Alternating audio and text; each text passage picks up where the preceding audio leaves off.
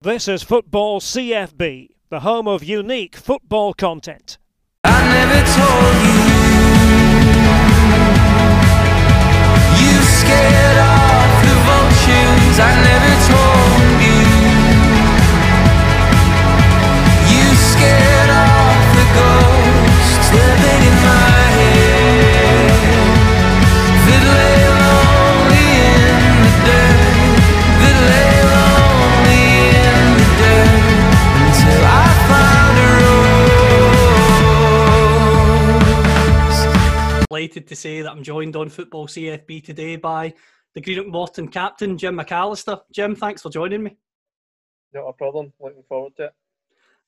I know you've done quite a few of these interviews in the past where you've talked about your whole career, but I want to do something a wee bit different today. I want to focus on some of the unique elements of your career because it's been a career that's seen you play in every division in Scottish football. It's also taken you down to England, where you've played in League Two, won promotion to League One at Wembley, and amongst many other things as well. So the first thing I want to ask you is, in terms of Scottish football, what are the differences between playing in the third division to the second to the first to the Premiership? Is it physicality that improves? Is it technical ability? Is it more than that?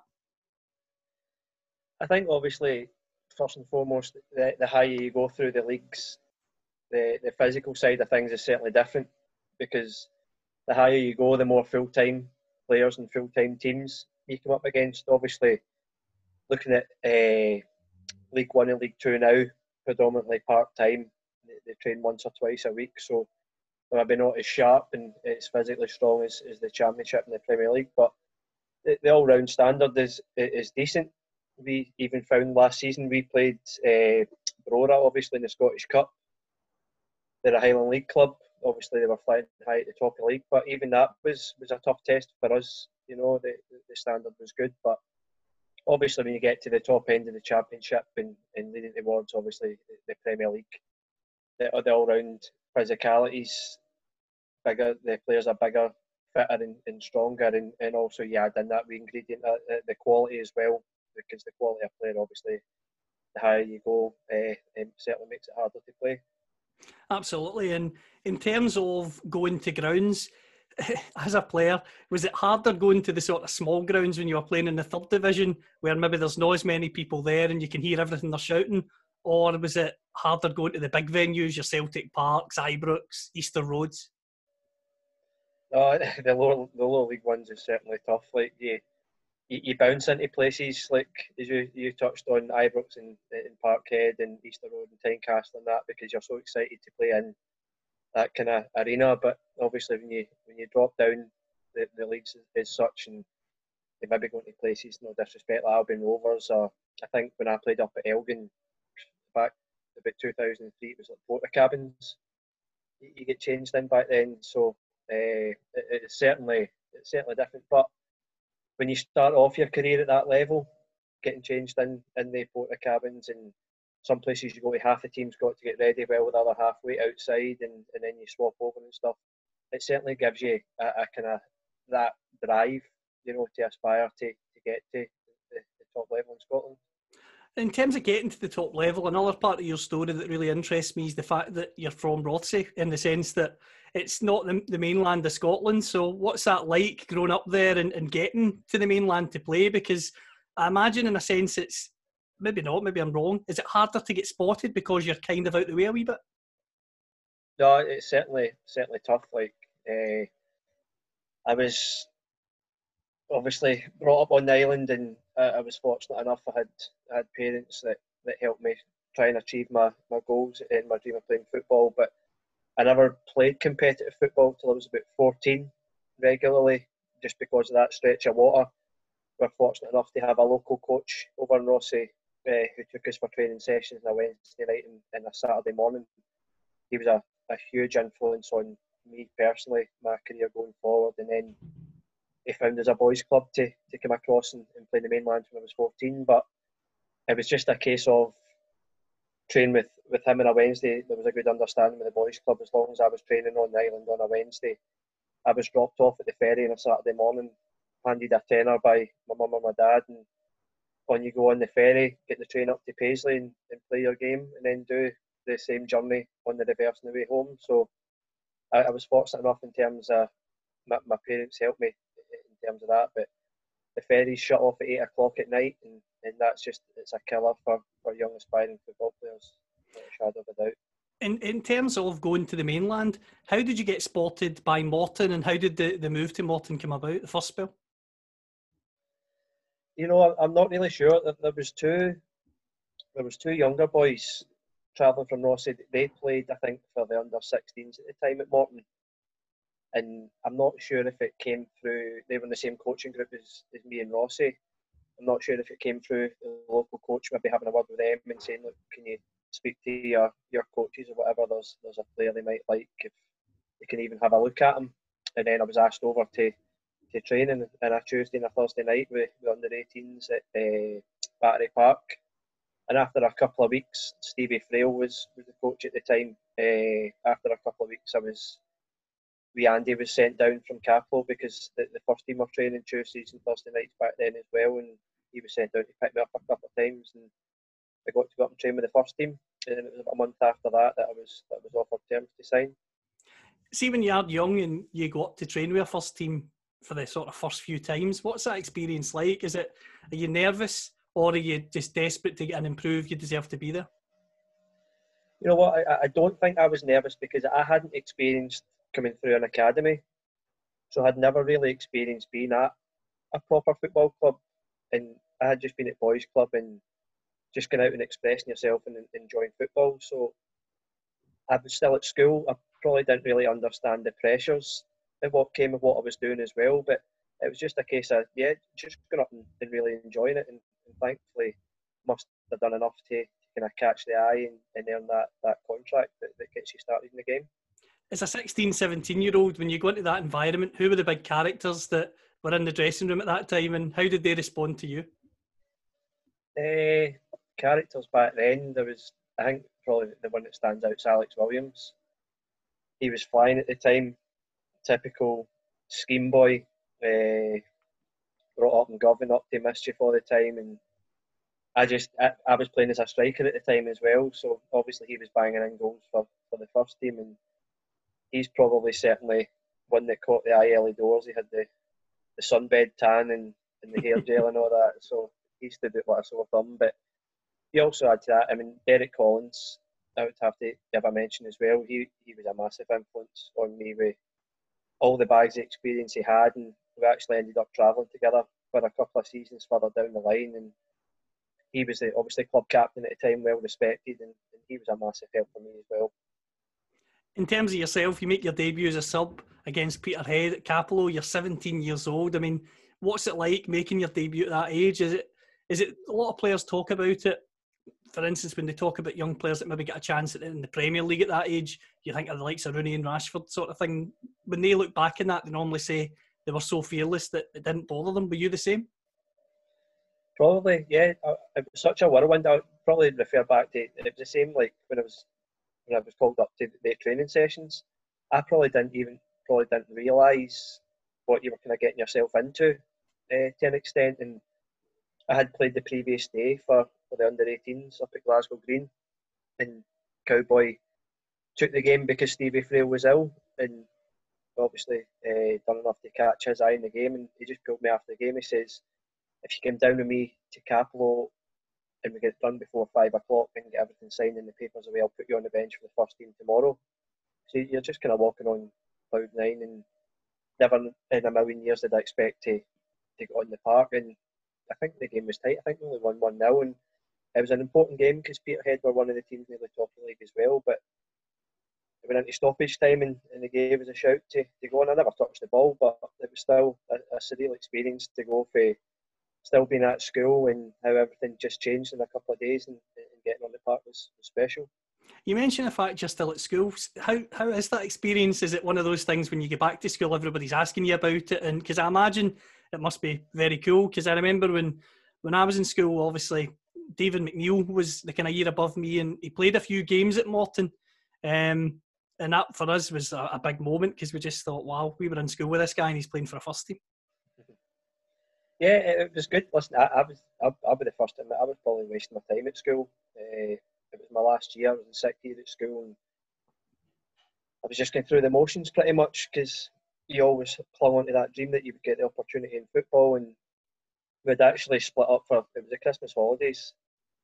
We had split up for, and that's when obviously during that period I get offered the contract and signed. So when I actually went back to school, it was just to sign your leavers forms pretty much. But it was nice to get around all the classes and see all the teachers and thank them for everything they had done. And obviously, as you say, there was folk eager to ask loads of questions and what's it like, blah blah blah, and where do you hope to go going forward in the game and stuff like that. So it was nice to go back, but it was also nice to get the leavers form signed and start to fully focus on your football career. Just on school, while we're on that subject, see now, because you've achieved so much in the game, see back in, Ross, is it one of those things where schools maybe sometimes ask you to go in because, as I say, you're one of the examples that have made it in the game from the island? Yeah, I've been back a couple of times. It's always nice to get asked back. There's still a lot of teachers there that were there when I was at school, so it's nice to get back and catch up with them. I've done a couple of the sports day prize givings and different things like that, and done a couple of talks about different things, and basically just to remind kids that unfortunately not everyone's as lucky to have a career in football, and it's so important to stick in at your schoolwork, make that a priority, and then whatever comes after that in terms of professional sport, then so be it. Your first start for Morton was against Elgin City. It was away. You played as a striker. I mean, what was it like playing up top? Was that something that you thought you would go on to do long term? It's the only position I'd ever really played. I'd always been a striker. I had a few spells in my 3 years playing boys club, maybe filling in. I can remember playing as both fullbacks, right and left back, and sweeper as well. But I've predominantly been a striker, and I was signed as a striker, and it was good. I can still vaguely remember it. We played in the old grey. I think it was the third kit for that season, and I was playing up front with Warren Hawke, which was a big help, obviously, with Hawke's vast amount of experience in the game. It was important that I was playing up with someone as important as that. But I'll never forget it. We travelled up on the Friday. Temperatures were minus whatever up there. On the Friday, there was talk of the game being called off.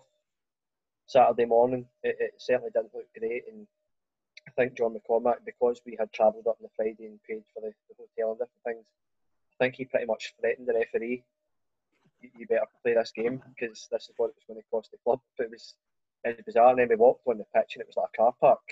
Like a quarter of the pitch right down the main stand side. I can still remember it. It was rock solid. And there's never been a game of football played on it. But thankfully, it never done us any damage. We got away with a 0-0 draw, and I thoroughly enjoyed the experience of my first kind of 90 minutes in first team football. You mentioned John McCormack there. What a character! Just what was he like? Oh, it's funny. Like one of the true characters that's probably lacking for the game nowadays. You know, it's proper old school, and obviously we were just apprentices at the time, so we were in early in the mornings, and you'd be sitting half sleeping in the dressing room, getting ready to go and start your chores. Next thing, the door would burst open, the lights would get switched off. Right, who wants a fight? And he's wanting to roll about and scrap the young boys, and we were all looking at each other like, is he been serious here? He's like, I'll give you one punch each. It better be a good one because I'll be coming straight back at you and all that. So that's the type of character he was. But I love playing under him. He certainly gave me my opportunity to get started in the game. So he was a great character. In terms of that first season at Morton, when you're getting those games, the club wins the third division. It was crucial that the club get out of that division because not used to playing at that level. Just how important was that for not only yourself, but the group of boys as well? Yeah, it was massively important for the club because obviously the chairman had thrown a lot of money at it to get out of the league. I think looking back, they would have wanted it to be a wee bit more comfortable than it was. Obviously, it went to the last day of the season. I only played a tiny wee part in that, with the odd appearance here and there, but probably been naive and young and just starting out in the game. You don't fully appreciate days like the Peterhead game when there was nearly 9,000 in Capello, and it's basically a shootout for the league, and we managed to do the business, and you're out on the pitch enjoying it at the end. But I was only, say, a young kid at the time, and probably never properly fully appreciated what kind of day it was. It's what interests me again is the fact that third division, you're a kid, you're playing bit part. You go up to the second division again, you're playing games here and there, still playing for the reserves. But by 04-05, you're broken into the team, 36 appearances. You play basically every single game in the second division that season. Just what was it like when you started to establish yourself? Could you feel that you were starting to become one of the better players in the team?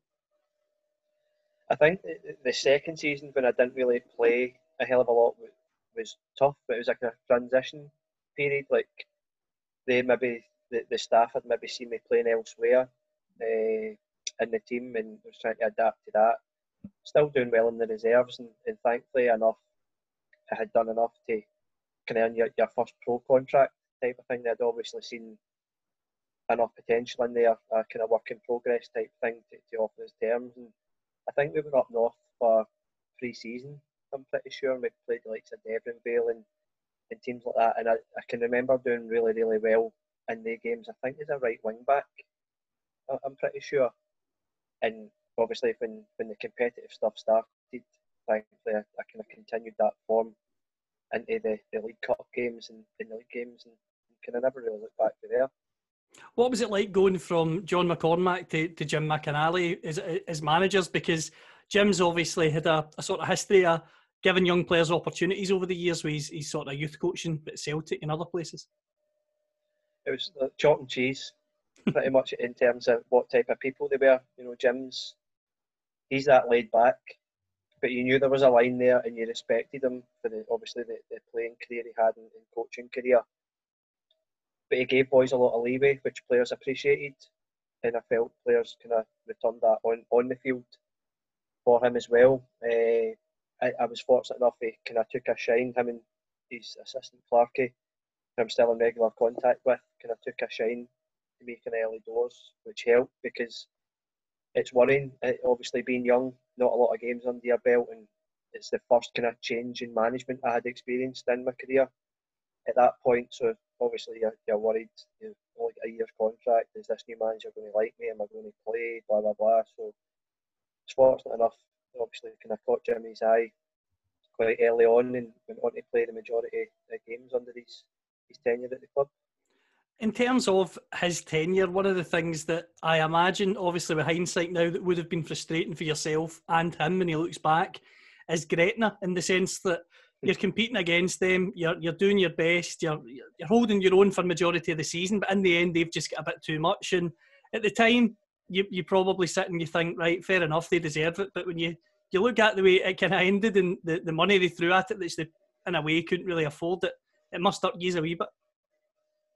It was frustrating. It certainly was. It was well documented what they were paying boys to come and play at that level, and different things. The likes of, obviously attracted the likes of James Grady, and you've seen the boys that came to us years following as well, with Jenkins and McGuffey and boys like that further down the line. But that was a right proper competitive league, that as well, because you had a good Partick Thistle side in it also, and Peterhead ultimately defeated us in the playoffs as well, which was frustrating, because I think we were well clear in second place, I'm pretty sure. And yep. It was the first year the playoffs were brought in, and ultimately we fell at the first hurdle. I think we lost 1-0 in aggregate, 0-0 at Capel, and lost 1-0 up there. It's frustrating. The person I felt for most was probably the chairman, because he was just so desperate to get the club back up to that old first division, where he felt that the club rightly should be, and then establish yourself there and try and have plans to go higher. But it probably took us a couple of years longer than what we would have wanted to, but thankfully we eventually got there in the end. A player I've got to ask you about, I interviewed him a few months ago, as you know, Andy McLaren, and when he talked about the players he played with at Morton, he went through them and he mentioned you, and he says you can pass this on to him. He was a freak. He said the fitness he had, he said, back then, and he's still got now, he says, puts guys like me to shame. He said, I've never seen him get tired. He could just run all day, and he could play as well. What a character.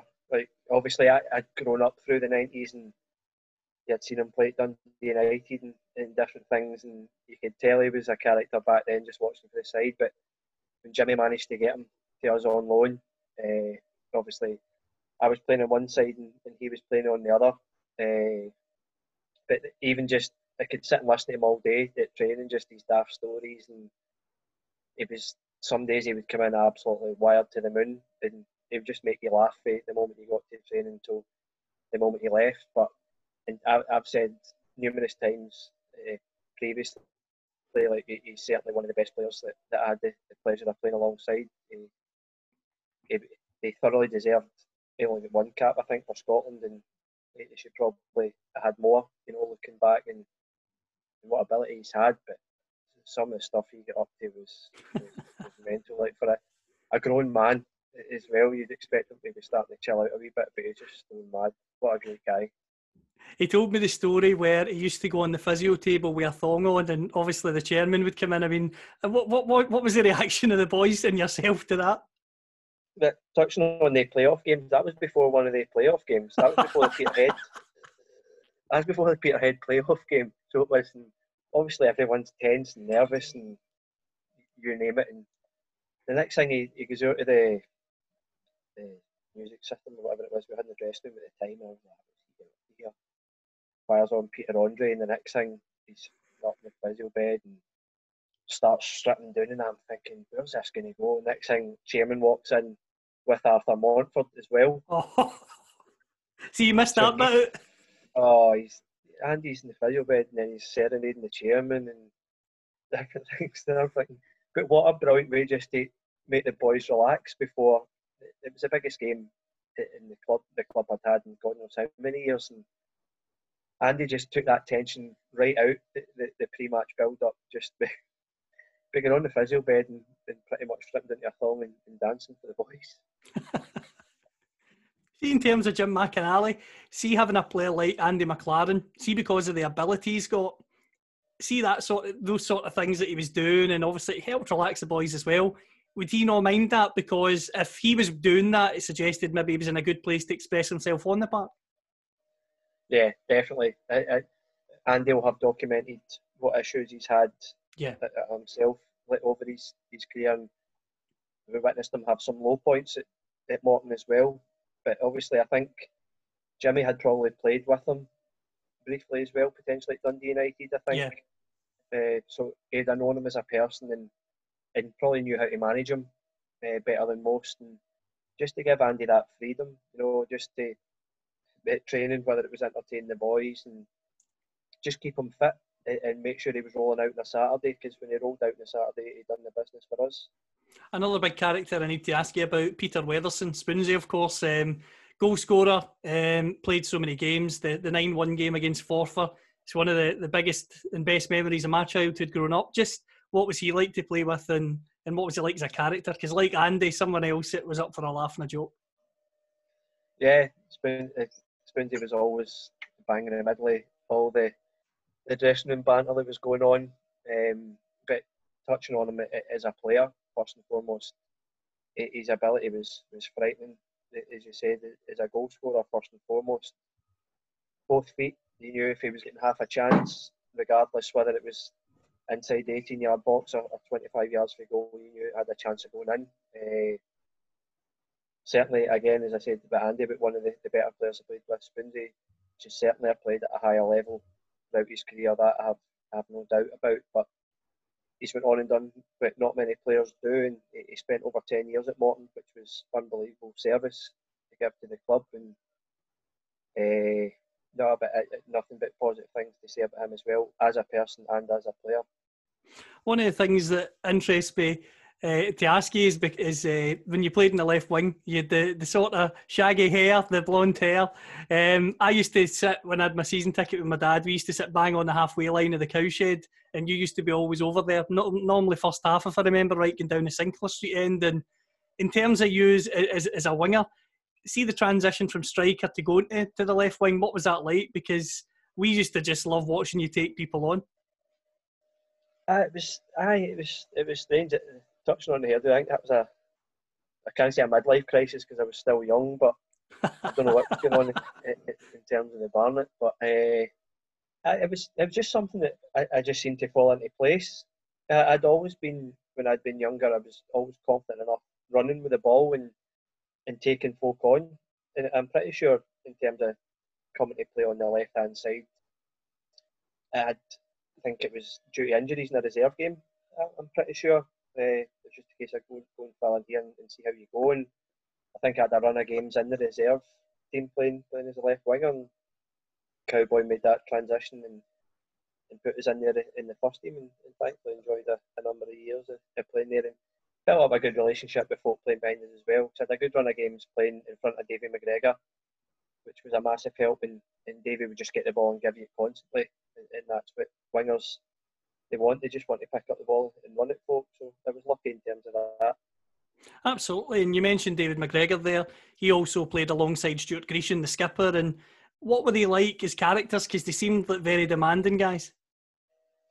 Yeah, no, they were. It was a great bunch, to be involved with, and there was probably a run of games where the team didn't vary too much as well. Even throughout the season, there was always that spine of players that seemed to be involved. Whether it was David McGregor and Big Greash at the back, through Chris Miller and myself, kind of playing through midfield as well. We're kind of regulars, and obviously you touch on Big Peter playing up top. I think in terms of if you're looking for consistency and a wee bit of success, I think that's important when you're building a football team, to have that kind of spine of players in place. And as you say, they were demanding players as well, which tended to get the best out of the rest of the players that were built round about them. Another thing that sums you up as a player, as Andy McLaren said in my interview, was your fitness. I mean, for Morton, you started 107 consecutive league matches in a row. I mean, in terms of your fitness, is that something you've always seen as one of your major strengths? Yeah, probably. Yeah, it's fortunate. Luck's a lot to do with it as well.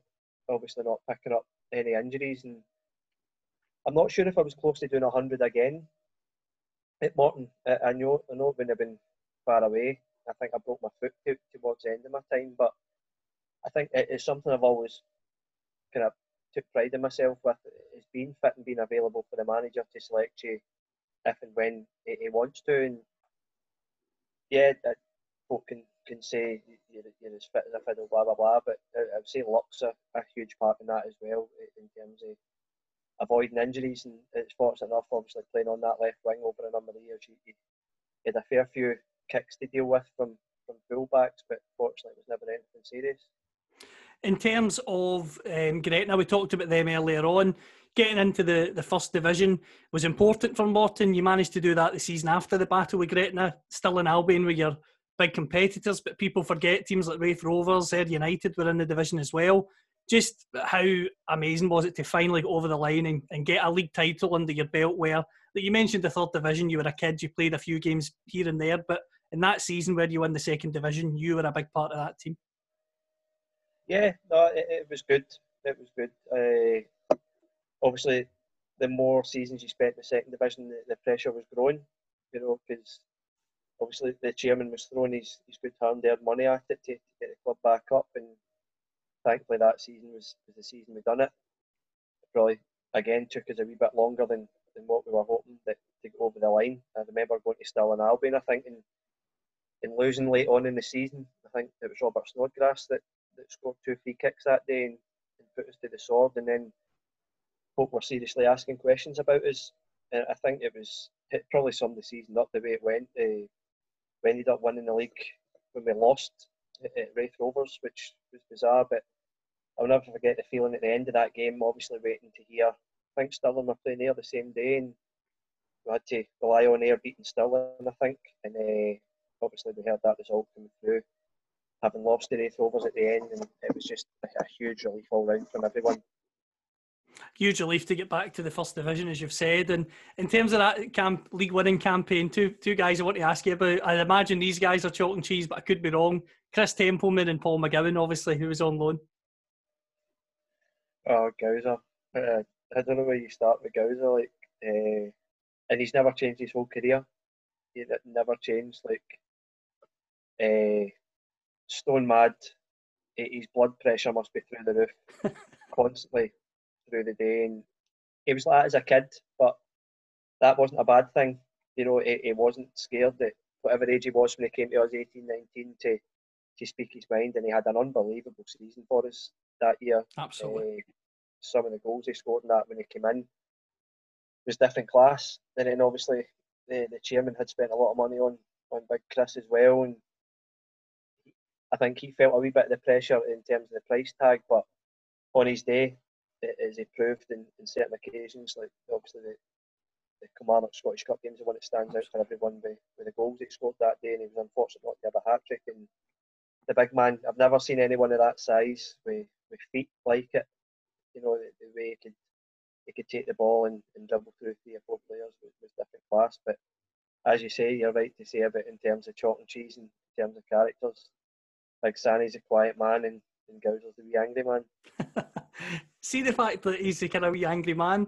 Is he somebody you said he's not shy? Would he dig out the kind of experienced guys, the likes of like Grecian and stuff in the team? Would he, if he didn't agree with him, even though he was young, he wouldn't be shy and saying? Absolutely, aye. I think that's just his makeup, and he's still exactly the same now. I know he skippered Dundee against us last year, the season just gone by, and we walked out and done the coin toss, and he wasn't happy with the way the referee had tossed the coin, and he had lost the plot. He literally lost the plot before the game had even started. Like, wow.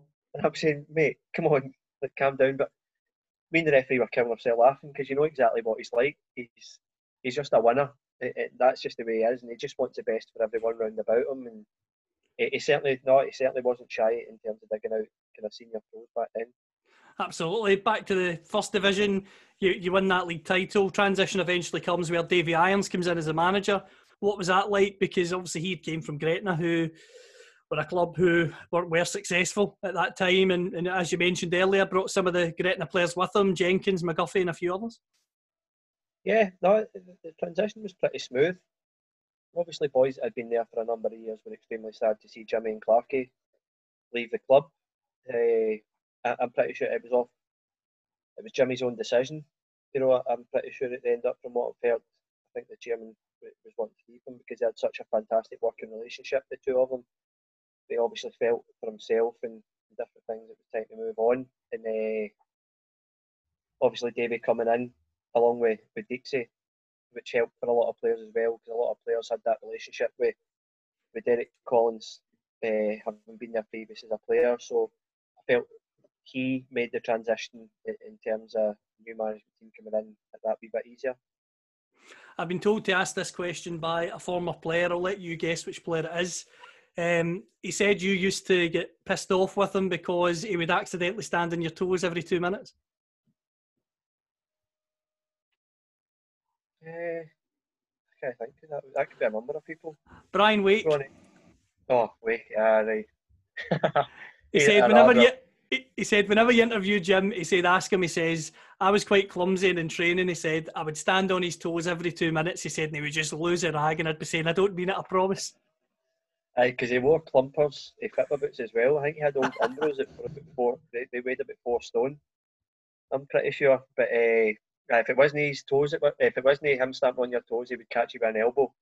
He's one of the type of guys. But another great character they have in the dressing room, and I'm pretty sure he's one that supporters seem to take a shine to as well over the years.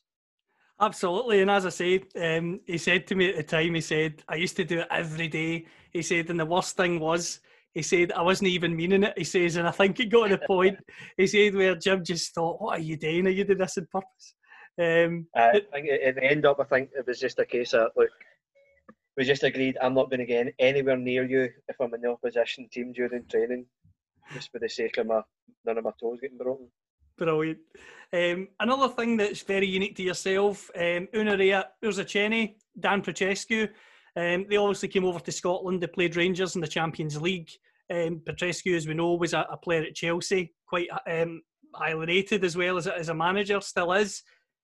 What was that like when you get the opportunity to go and train with them? Because they were playing, obviously, Champions League football. Was, in the end, ultimately, was location the big turn off in a sense? No, absolutely not. Obviously, I think I was going into my last year. I think, Yeah. at Morton. And I think if I'm right, we stepped in and took the game late on because I think they were meant to play someone else, potentially Ayr United, and I think Morton kind of stepped in at the last minute to play them. And it's just one of the things, you play well at the right place, at the right time, and obviously caught his eye and get changed after the game. And Dougie Ray came in, says, look, there's a bit of interest from them, given what they've seen on tonight's performance. We're trying to work something out in terms of going and spending the rest of the week with them, which ultimately I did. Stayed with them in their hotel in Glasgow and trained a couple of days and played for them against Plymouth, Argyle, somewhere in Glasgow, I think, for 20 minutes. But everything then was in place. I had a right good long chat with Dan Petrescu at the hotel, and they were happy for me to go out by and see what the surroundings were like out there, and Morton were happy with that as well. But it was bad advice for an agent, pretty much. That's the be all and end all. It's something that if I didn't have an agent at the time, I would have went absolutely hands down, no problem at all. Obviously knowing they were going into the Champions League, but I was advised that the move wouldn't be right for me and it wouldn't be the best move going forward. So that's why I ended up not going. See, that's fascinating for me because, as I say, I never knew that at the time. I thought it just broke down potentially because of location. No. But that's... No, absolutely not. And I had no ties at the time as well. There was nothing holding me back from doing it. And ultimately, the agent who I left quite quickly after advised me, look, it's all right getting you out there, but it will be even harder to get you back across. And my argument was, even if you get one Champions League appearance to your name, I says, how can it be hard moving back across to Britain to play? But that's ultimately how it played out, and it ended up it was pretty frustrating. Another spell you had was a trial at Watford as well. Malky Mackay was down there at the time. What was it like going down there and the facilities, etc. they had? Well, that was the alternative argument from the agent at the time. He felt that would have been better going down there. I'm not sure if he had a working relationship with Watford at the time. I know they had maybe moved a few players down there, but in terms of going down there, their training ground and Arsenal's training ground are pretty much separated by a hedge. I don't know whether it was Arsenal's training ground originally and they've expanded it and then sold half of it off, but the facilities were absolutely out of this world. But in terms of what I'd done when I was down there, it was, I don't want to say a wasted week because it was a great experience, and training with some of the players who ultimately went on to play in the Premiership with them as well and are still playing just now was good. But it was, I think I travelled down on the Sunday. They were off on the Monday, so I had nothing to do on the Monday. Trained with the first team on the Tuesday, and then they had arranged a game. I think it's pretty much against an amateur team because the score was close to 20-0 in the game, which was an absolute waste of time. So I don't know how you can judge a player playing in a game like that. And then it was a recovery session Thursday, so I didn't really train Thursday and then fly back up for Morton's game at the weekend. So I'm not going to say it was a complete waste of time, but how they could have judged what type of player and what standard I was at in terms of what they had laid out over the week, I felt was pretty harsh. I agree, based on what you've said there, because it just seems, especially when you're saying a day of recovery, I mean, when you're on trial and you want to prove yourself, what good is that in terms of proving yourself to a coach? Yeah, no, it wasn't great, and especially going down on the Sunday and being off on the Monday straight away kind of set the tone. So the only proper training session you had was probably the Tuesday, and that's what I can remember in terms of they were still preparing for the season going forward. So it was quite a tough, intense training session, which I thoroughly enjoyed. You know, it was a good session, and I'm pretty sure Sean Dyche was potentially one of the coaches at the time. Thinking back, I might be wrong. And then obviously they had that game the following day, and then it was a recovery, and then back up to get on with the normal day job at Morton. In terms of Morton at that time, you were, as I say, you were catching the eye of, obviously, Unarea, catching the eye of Watford, other teams, St Mirren were linked as well. See, having watched Chris Miller leave the club and go on to do well with St Johnstone, get promoted and play in the top flight, in a way, does that play in your mind in the sense that I'm watching some of the players I'm playing with go on to play at a higher level, maybe it's time I do the same?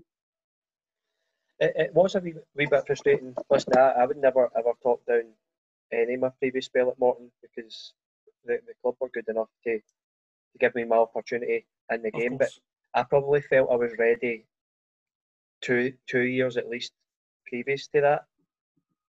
But it was always tied into longer term contracts, and it was going to be a case of the chairman at the time wanting X amount of money and to move to other Scottish clubs, and Scottish clubs didn't have that. So that's pretty much how it panned out. Anytime there was any interest, it was, well, this is how much you're going to have to pay, and that was it, pretty much dead in the water. Because at that stage, I hadn't played higher than the old second division, so clubs were going to be sceptical if they were going to pay money going forward. Is he going to be able to handle playing at a higher level? So it was frustrating.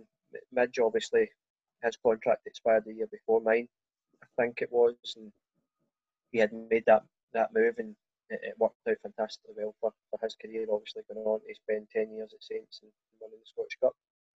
Absolutely. And in terms of your next step, Hamilton Accies, what attracted you to Hamilton at that time? You know what? I'm going to touch on the agent again. It was the same agent that done the move to Hamilton. I had been in constant dialogue from the January with Derek McInnes in terms of following Midge to St Johnstone, which, thinking back now in hindsight's a wonderful thing. That is the move that I should have made.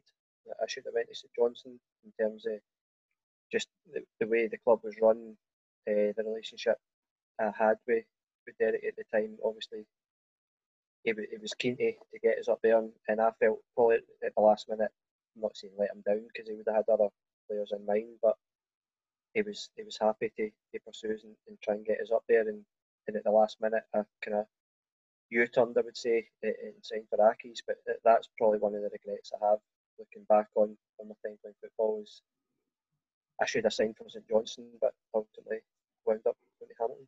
Going to Hamilton was an interesting spell because you played the majority of your spell at Hamilton as a sort of right wing back. What was that like compared to playing at Morton, where you were more of an attacking minded player?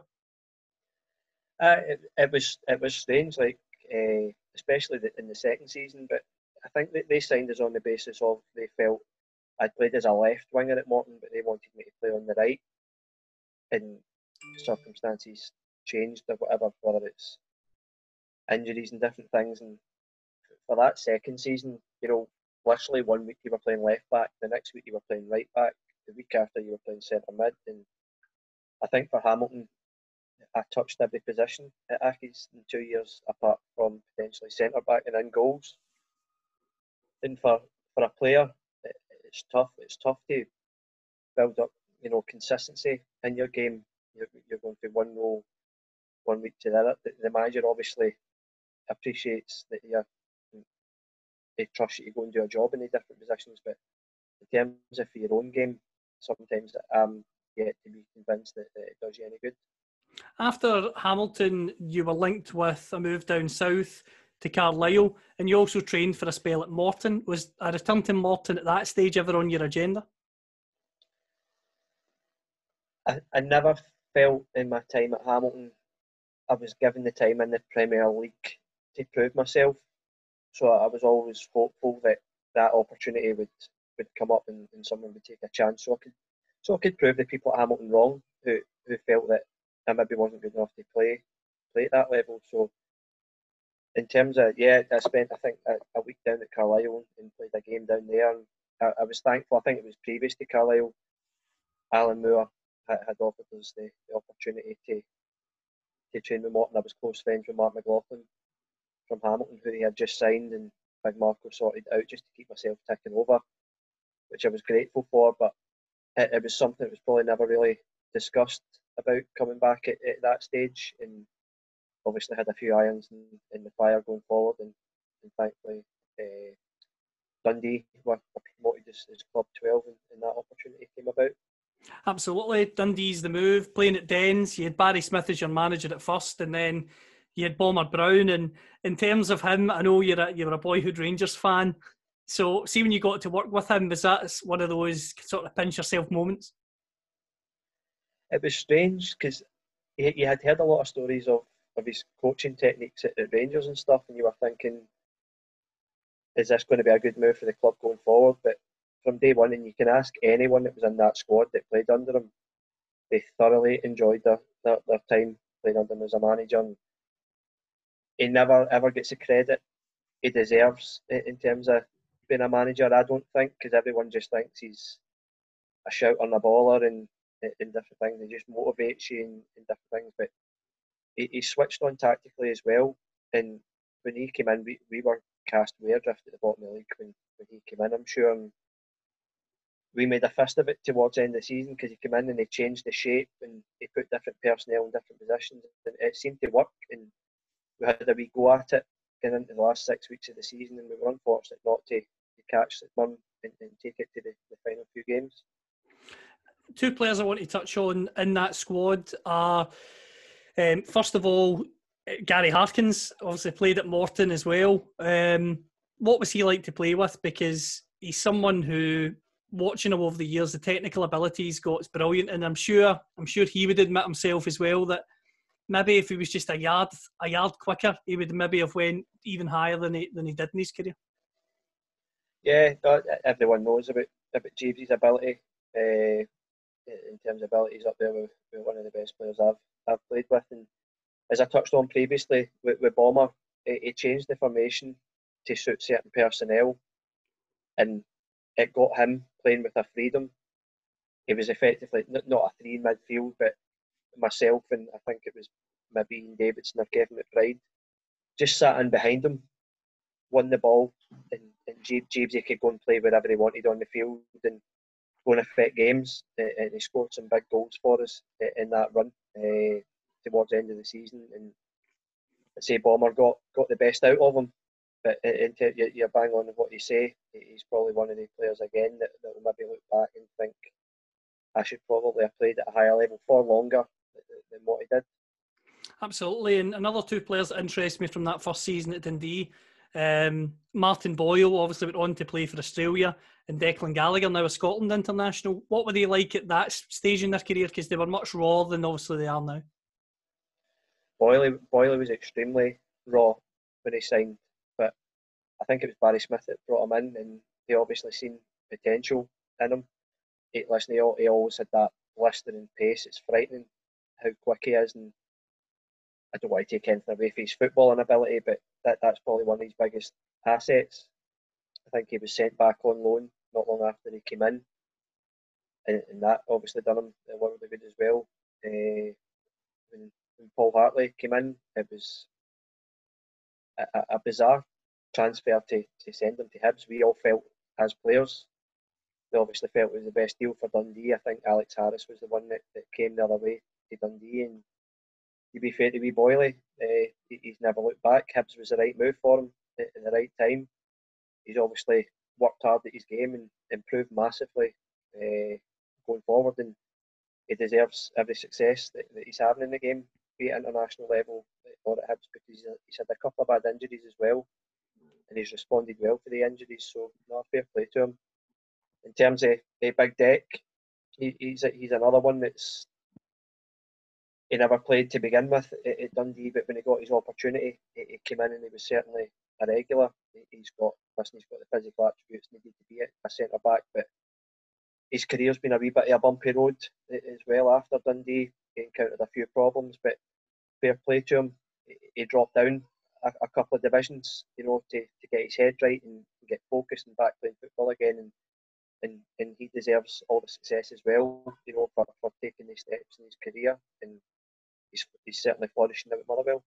Absolutely, and good to see that players can bounce back, especially after adversity. And as a club, Dundee bounce back. You mentioned the fact, unfortunate in the sense that you go down in that season in the Premier League, but when you go down, you're credit to Dundee when you look back at this, because you look at Dundee United in the Championship this season, pretty comprehensive winners. We've seen that over the years. Hearts, when they were in the league the last time as well, pretty comprehensive. But the season you went up with Dundee, you had Hamilton, your former club, chasing you, and you had Falkirk. In the end, the top three are separated by just 3 points. What was that season like? Because every game was a cup final. Yeah, it was tough. It had obviously been well documented before the season started. There's not many teams come down and bounce straight back up. And we knew it was a kind of period of transition for the club as well, because we knew that there was going to be a takeover in terms of the Americans coming in, and it was so important that we got the club straight back up. They had shown a lot of faith in the squad for the previous year. They had kept on a lot of the boys that were already there, as well as adding good experience with Gavin Ray and Peter McDonald, I like as well, who came in and were big players for us. But the season in a whole was a roller coaster of emotions. You know, one week you were sky high, the next you were as low as can be, and that was ultimately right up until the final weeks of the season. Absolutely, and got to ask you the obvious question in terms of Paul Hartley. What was Paul like to work with as a manager? He'd obviously had a good pedigree and a good grounding at Alloa before he came in, and he came in. He never really rocked the boat too much in terms of going forward, because we were in the middle of a title race, and that was important that he didn't do that, and which we felt at the time was the right thing to do going forward. So it got us over the line ultimately the last day of the season, but it got us there and got the job done. Getting the job done, very important. And in terms of getting up to the top flight, I mean, not only to get promoted, but finish top 6 in the season you get back there. I mean, just sum up that season, because again, you were never present. Yeah, no, it was. I've touched on before. It's an achievement. I don't think it gets probably the recognition it deserves. Albeit we ultimately snuck into the top 6 in the kind of final round of league games before it. But we had delivered a couple of big results. You know, a derby win at home of note. You know, to stand us up in good stead for making the top 6. But it was just unfortunate when you look at where the club is just now in terms of Dundee. It's unfortunate. It's something that they couldn't build on. I've got to ask you about Kevin Thompson. I know he was getting towards the end of his career, and when he got to Dundee, obviously he'd been at Rangers, been at Middlesbrough, etc. What was he like technically? Because he was one of those players you just loved to watch in that era of Scottish football when he was at Hibs and then Rangers. Yeah, no, I'm always pretty vocal when it comes to Tomo. The career he's had, he's probably by far the best player that I played with.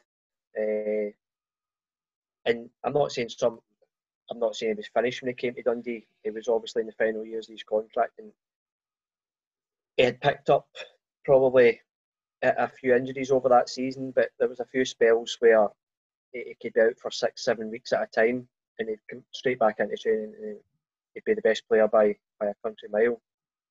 He would take the ball under any pressure at all on the field. He would relieve you of that pressure. He would get you a breather and get the team up the park. But he's certainly the best player I've probably played with in my career. A great player, as we mentioned, and I want to talk about one of the great characters who is, as you know, all over the media now, Simon Ferry. What was he like at that time, not only as a player but as a character? Could you see him going on to do what he's done with Open Goal even at that spell, just because of his personality? He asks about 1,000 questions a day. So in terms of doing what he's doing just now, he's perfectly fitted for the role that he's doing, and he's doing a fantastic job. But in terms of a player, he always talks himself down. I listen to his podcasts and stuff, and he's constantly putting himself down for what he's done previously in his career. So he was a brilliant player. He was unfortunate with injuries and stuff at Dundee. He probably never played as regularly as he wanted to, but in terms of a ball playing central midfield, he was a terrific football player. There's no doubt about it. After that top 6 season at Dundee, being an ever-present was an opportunity to go to England, something that you were really interested in, to test yourself down there? Yeah, no, it's something that I've said previously I wish I'd done probably early in my career, because albeit I was injured for about 13 months of the 3 years I was down there, but just the experience of English football and constantly playing games. You play so many games down there.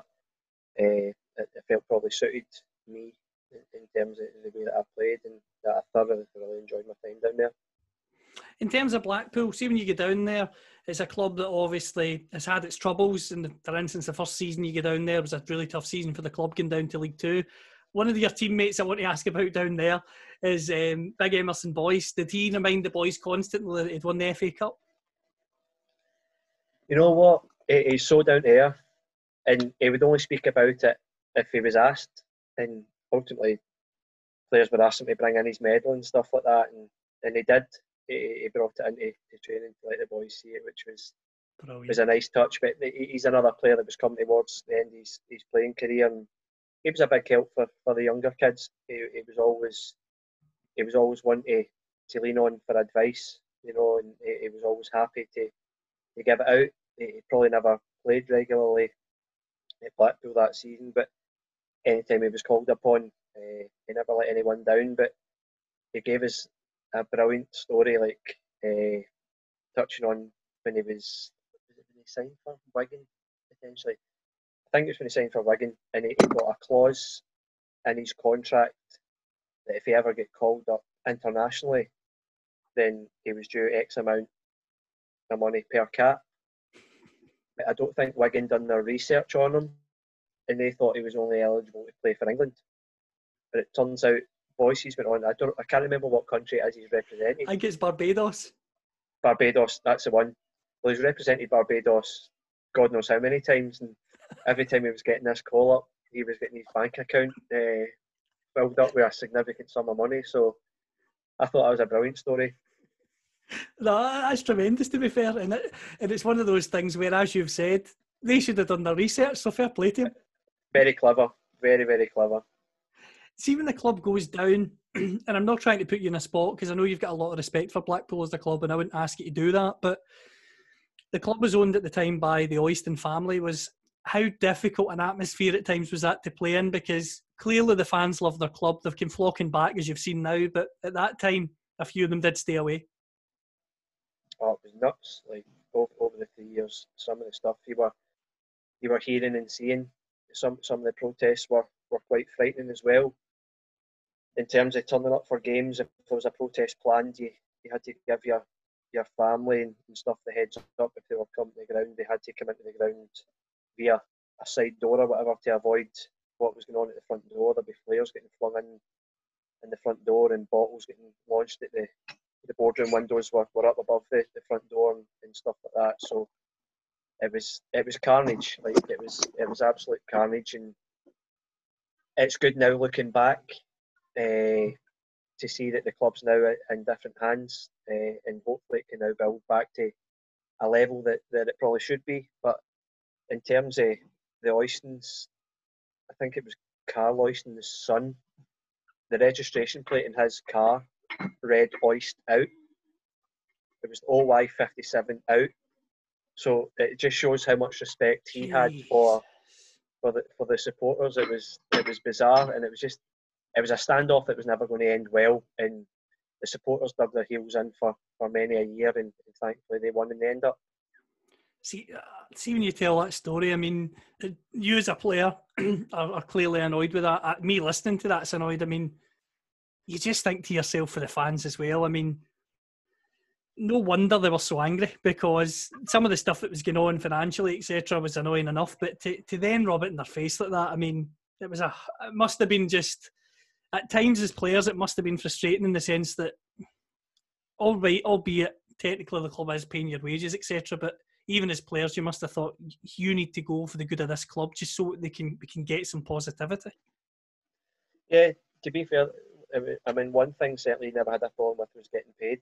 You know, obviously there was the worry about them not putting money into the club and different things. That was never ever a problem, but it was just simple things. They running a club at that size, and they wouldn't employ kit men and different things because players can go and do all that stuff themselves. But there's members of staff there that have worked there for years, and they could write a book on some of the decisions that were made and different things. And I was obviously only there for a short period of time, but as I touched on before, you feel for the fans now. You've seen the first couple of games back under the new ownership that Bloomfield Road was packing with supporters, and it's good to see. So hopefully they can get back to the Championship where they belong. Before we come to your injury, before we come to the sort of playoff final, I want to ask you about the players you played against down there in the Standard, because you'd played in Scotland your whole career. When you were down there, what was it like, and who were your toughest direct opponents? Because even in League One and League Two, there's some players that are top level. Yeah, I was actually trying to have a look back a couple of weeks ago, because you're playing against players at the time you don't realise are now playing in the Premiership ultimately, where it was kind of younger boys on loan at the time. I know the young boy Reece James, it's at Chelsea. I think he was on loan at Wigan. Harry Wilson. Yep.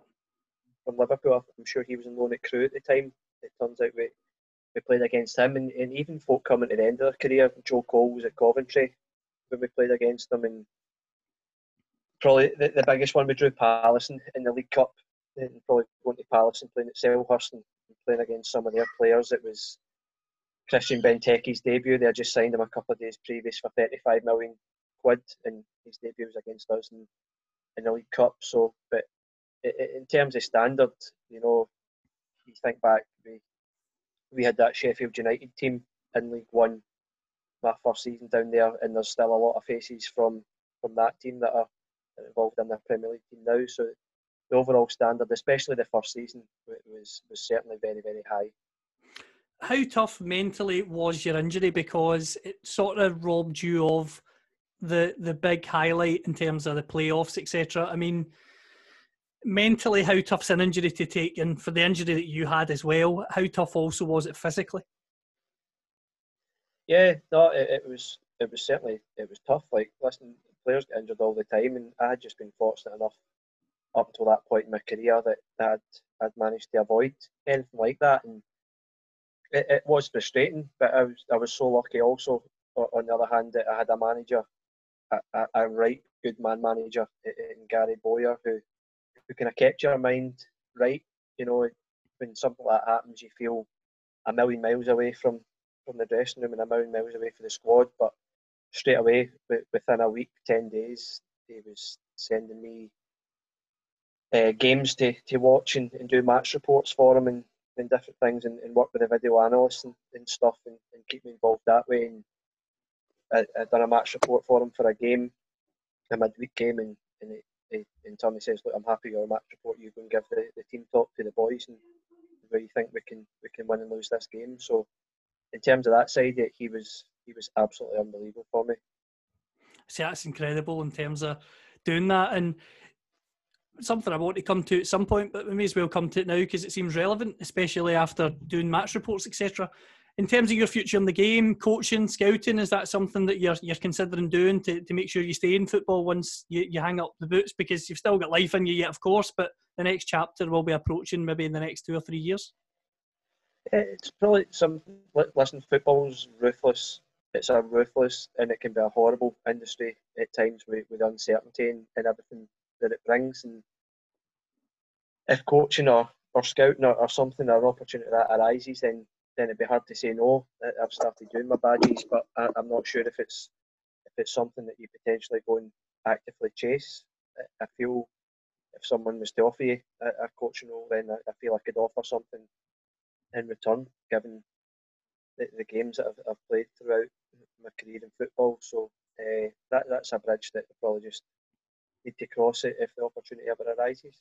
Absolutely. And in terms of yourself, Jim, you had the injury, you started to come back, getting yourself fit, and something that's always interested me, whenever you were back home, you would sometimes still come and watch Morton games?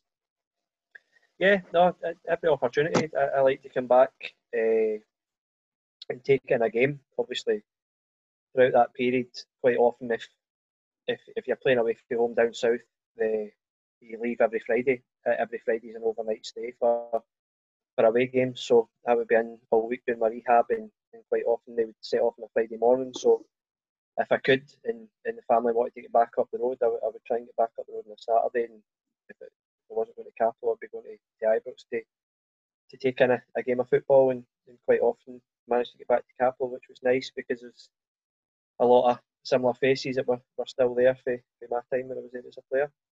Well, in terms of coming back to Morton, I remember at the time, because you and Chris Miller were big players for me when I was growing up, and the fact that both of you came back at the same time was just amazing. It was like turning back the gears. I mean, what was that like from your perspective as well? Not only you're coming back, but he's coming back as well at the same time. No, it was good.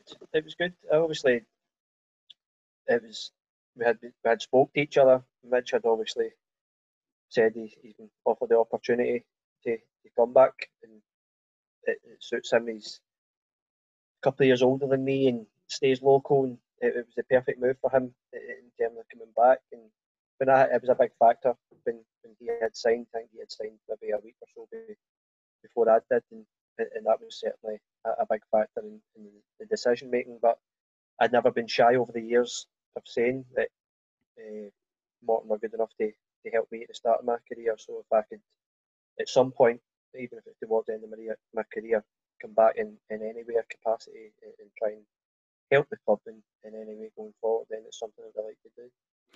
It was great to see you back, and obviously still at the club now. And in terms of last season, I don't want to dwell on it too much because we've been down that road X amount of times, but you come in and you've got a manager in charge who obviously is ambitious. The club have got a plan to come back to the top flight. Things change pretty quickly. There's a change of manager. How tough was that as a senior player? Did you feel let down at that stage? Yeah, let down's probably the best term. I would certainly say we had started the season well. The boys were really, really enjoying training. They were enjoying playing under Ray and Daz. You know, it was a great atmosphere about the training ground. They had built a good squad, and we felt we were on to a really good thing going forward. And it probably hit us like a ton of bricks. And I think the results following that probably tell you that as well. It kind of knocked the stuffing out of us even that early on in the season.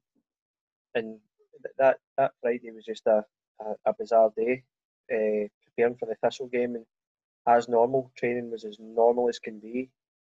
Had our lunch and everyone set off and head home. And I think I got a text about an hour and a half later for a journalist saying, "I'm hearing your manager's going to be the next Falkirk boss, and it's going to be announced later on the day." And from there on, obviously, you go and do a bit of digging, and it ultimately turned out that it was true, and it was completely bizarre. I remember at the time you said that it was never communicated directly with the players from him. Has he ever spoken to any of the boys since and said anything about it? I'd just say he's signed a couple of them, hasn't he? He took a couple of them to Falkirk ultimately, and personally, I've never came face to face to him in any of the games that we played against him last year. I bumped into his assistant, Darren Taylor, on the B licence last summer, and sat and had a good chat with him, and he kind of set out the reasons as to why they done it. And ultimately, I told him like we weren't happy as players that nobody reached out to us to explain at the time, but ultimately you've got to respect why they wanted to do it as well. Of course, and the next manager comes in terms of Jonathan Johansson after obviously a few caretaker games with John Sutton and Derek Anderson. And something that interests me about Johansson is I've been lucky enough recently to speak to Michael Tidser. I've spoken to Jack Iredale, spoken to a few others, and at the time, you know yourself, Jonathan was getting quite a bit of criticism from elements of the fan base, and many would say understandably so, because maybe the style of football he set up quite defensively because of the situation. But every single player I've interviewed so far said he was a good coach and I enjoyed working under him. Were you the same?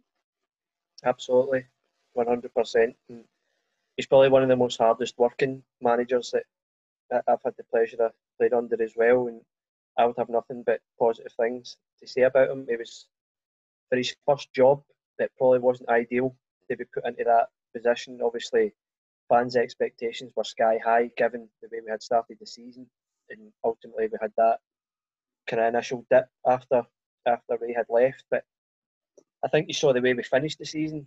You know, there was positive signs that he was starting to get his points across, because coaches can't just walk into a club, inherit another manager's players and click his fingers and expect everything to be rosy and work straight away.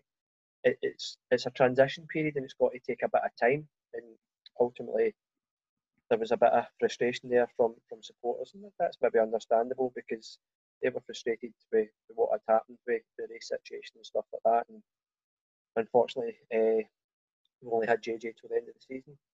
That's true, and one of the big crucial games was obviously Falkirk away. Two players I want to ask you about in terms of that respect. First of all, being Michael Tidser. Spoken to Michael, as you know, had nothing but good words to say about his time at Morton, and admits now in hindsight he regrets leaving.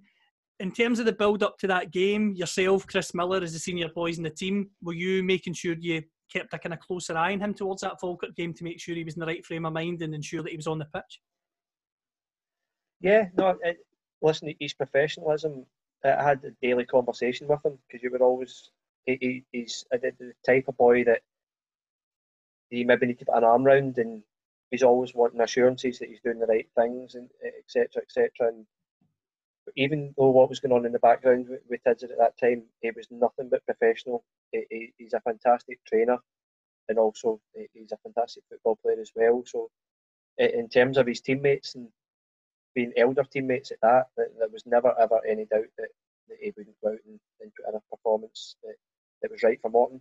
Absolutely, he sure did. And another player that made a big impact in the tail end of that season that, to be fair, Jonathan Johansson gave the opportunity to, Rhys Lyon. I mean, as a senior player, he's playing in midfield. Yourself and Chris again. I know you can't speak for Chris, but for yourself, did you make sure that you sort of mentored him through those games because you'd been there yourself at his age?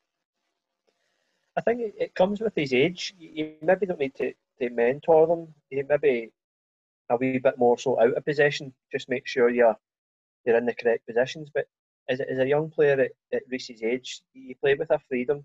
You don't really care, what's going on round about you. And in terms of when we were in possession of the ball, you would just let Rhys just go and do what he wanted to do. And it was lucky Rhys kind of hit the ground running when he first got involved with the first team. Obviously, JJ was brave enough to throw him in, and you would have to feel that Rhys repaid him with some very good performances.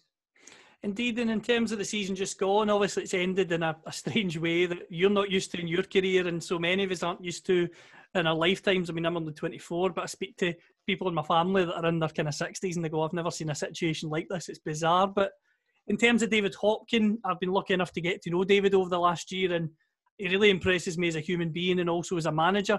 What's he been like to work with? Because everyone knows what he's achieved at Livingston, and of course that is his aim long term in Morton. But as a manager and as a coach, he seems to have improved the team month on month since he's came in. Yeah, he's been fantastic for me as a senior player, and what I like about him, he respects all his players. I've played under managers before, you feel don't have any respect for their players, but first and foremost, he respects players' opinions as well. He takes things on board. But as I mentioned with JJ, it was never going to be a quick fix. When he comes in the door, the squad had been almost completely turned over this time. So there's a whole new bunch of players coming in as well, and he's wanting to get new ideas across. And as you say, month on month, it was slowly but surely starting to come together. And unfortunately, or typically for us, is we're starting to kind of push up the table and get closer to the playoff places that ultimately the pandemic hit and the football was stopped, which was very frustrating. But the boys enjoyed his coaching. They enjoyed coming into their work in the morning, and say hopefully as a squad going forward, that's something we can keep. One of the nicest moments I had this season, which was a total fluke, to be honest with you, just in terms of where I was sitting in the main stand. When you scored your first goal, it was Dunfermline quite late on. Where I was sitting in the stand, I was sitting actually a row or two behind your missus and your two girls. And to see you score, for me as a fan, meant a lot because you'd played for the club previously, and it was great to see you get on the score sheet again because we'd desperately wanted to see that. But to see their reaction in the stand was just incredibly lovely as well. And I remember you running over and celebrating in front of them as well. See, having come back to Morton and having a young family now, just what's it like being that sort of elder statesman? Because I imagine for your girls, and obviously you've got a newborn as well now, it must be incredible to have your kids watching you play. It's good. I know one of them takes note of the games. The other one sits with her head on an iPad. But no, it's nice. Listen, it had been that long since I had scored as well. It's not something that I've really been renowned for throughout my career, is scoring goals. So that moment was nice, and knowing that they were sitting in the stand watching, because I don't think Harlow, my youngest girl, was born the last time I scored down at Blackpool. So that tells you how long ago that was. So it's nice. They don't get down every week to watch the football, but when they get down, they can, and it's a nice feeling knowing that they're sitting in the stand, kind of cheering me on. Absolutely. And in terms of the future, I hope we can see you at Morton long term, especially in a coaching role. I'd love to see that. But I want to finish with just some quick fire questions. First one being, you've played in some great derby matches over the years, Morton St Mirren, Dundee United. I mean, what's it like playing in those derby games? It's nice. Yeah, it's nice. I enjoy the build up to it. Obviously, you see what it means to Morton supporters to get one over St Mirren and equally Dundee to get over Dundee United. And was fortunate enough to, as you say, played in some good games over the years and lucky enough to have scored in both of them. I scored in the Morton St Mirren at the old Love Street, one of the Renfrewshire Cup games, which was pretty special.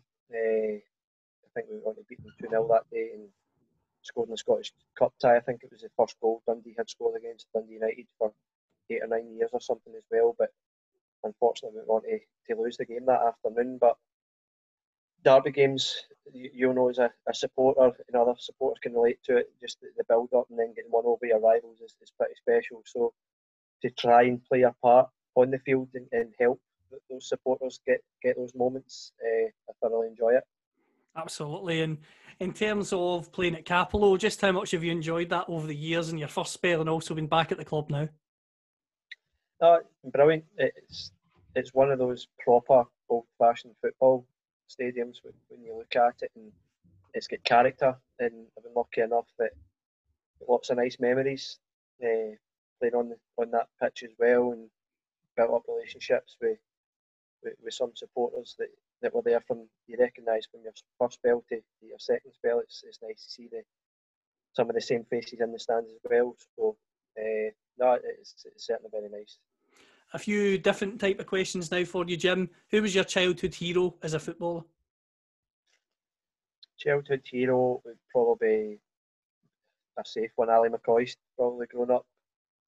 Been the one that grabbed all the goals and all the attention when you were watching football, and ultimately being a striker myself as well. He's probably someone I'd say I looked up to. Favourite sport outside of football? I'm a keen golfer. Play talking about Gary Harkins earlier on, we try and play golf as often as we can. Obviously looking forward hopefully this Friday to getting back onto the golf course and getting a few rounds in. But I was a keen shinty player as well when I was younger, and it got to a choice where it was either choose shinty or choose football, and had to give it up. So I'd probably say either golf or shinty, I would say. Favourite film? Favourite film? Probably original classic Dumb and Dumber, probably. Brilliant. Anytime it's on the telly, you make sure you tune in and watch it. Favourite band? Oasis. Oh, Oasis, I would say that's probably about my generation, and I think I've seen them twice before they split up, once at Hampden and once in the SACC, and they were brilliant live, so I'd probably say Oasis. Tea or coffee? Neither. It's something I've never been able to acquire a taste for, and which is strange. I've never drank tea or never drank coffee. Beer or wine? Neither again. Probably boring in terms of that. I can't bring myself to drink. I can't acquire a taste for beer or wine either. If I was to have a drink now and again, I'd probably have a vodka, lemonade and lime. I would probably say that's my tipple, but I certainly can't drink beer or wine. I can't acquire a taste for it. In terms of your teammates at Morton at the moment, who's got the worst dress sense? Oh no, hands down, Big Sam the goalie, Sam Ramsbottom.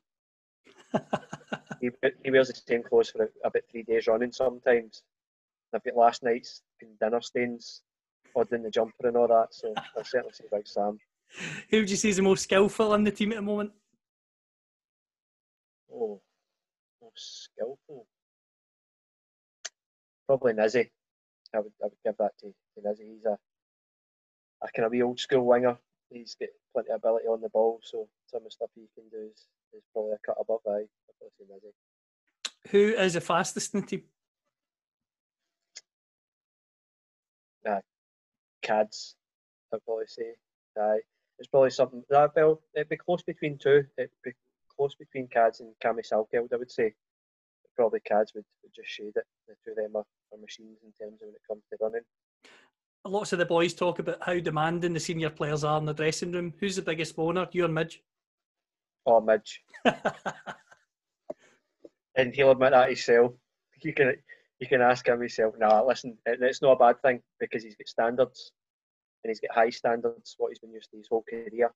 So when Midge is moaning, he just wants the best to everyone else in the dressing room. Some broader ones in terms of your whole career. Who's been the best players you've played with? You mentioned Kevin Thompson earlier. Who else would you add to that list?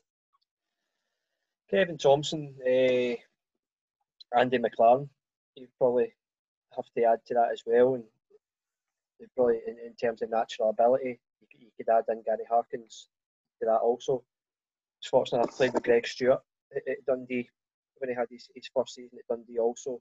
So you'd have to add in Greg to that, given what he's went on to achieve in his career as well. Toughest direct opponent?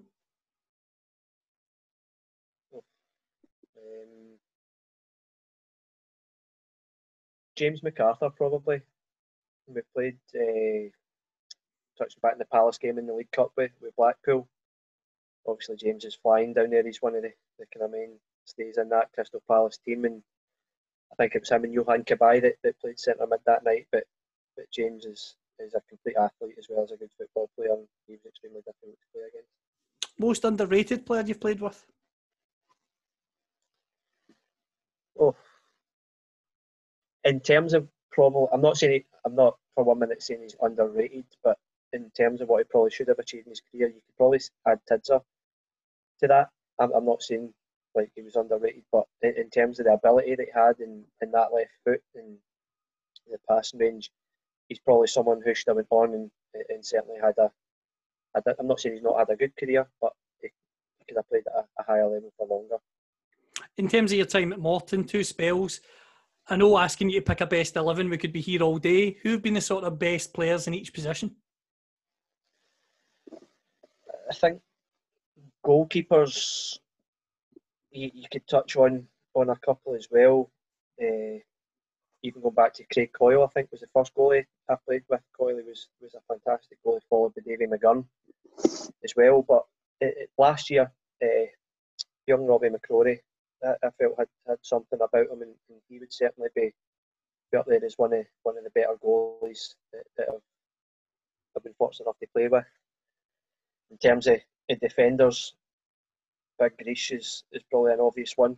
At Morton, he captained the club for a number of years, and you knew what you got for the big man. He would heed your granny, as the term goes. He would run through a brick wall for you, and he was a great teammate, along with one of my best friends in football, Davy McGregor, as well. Someone who I built up a good relationship with.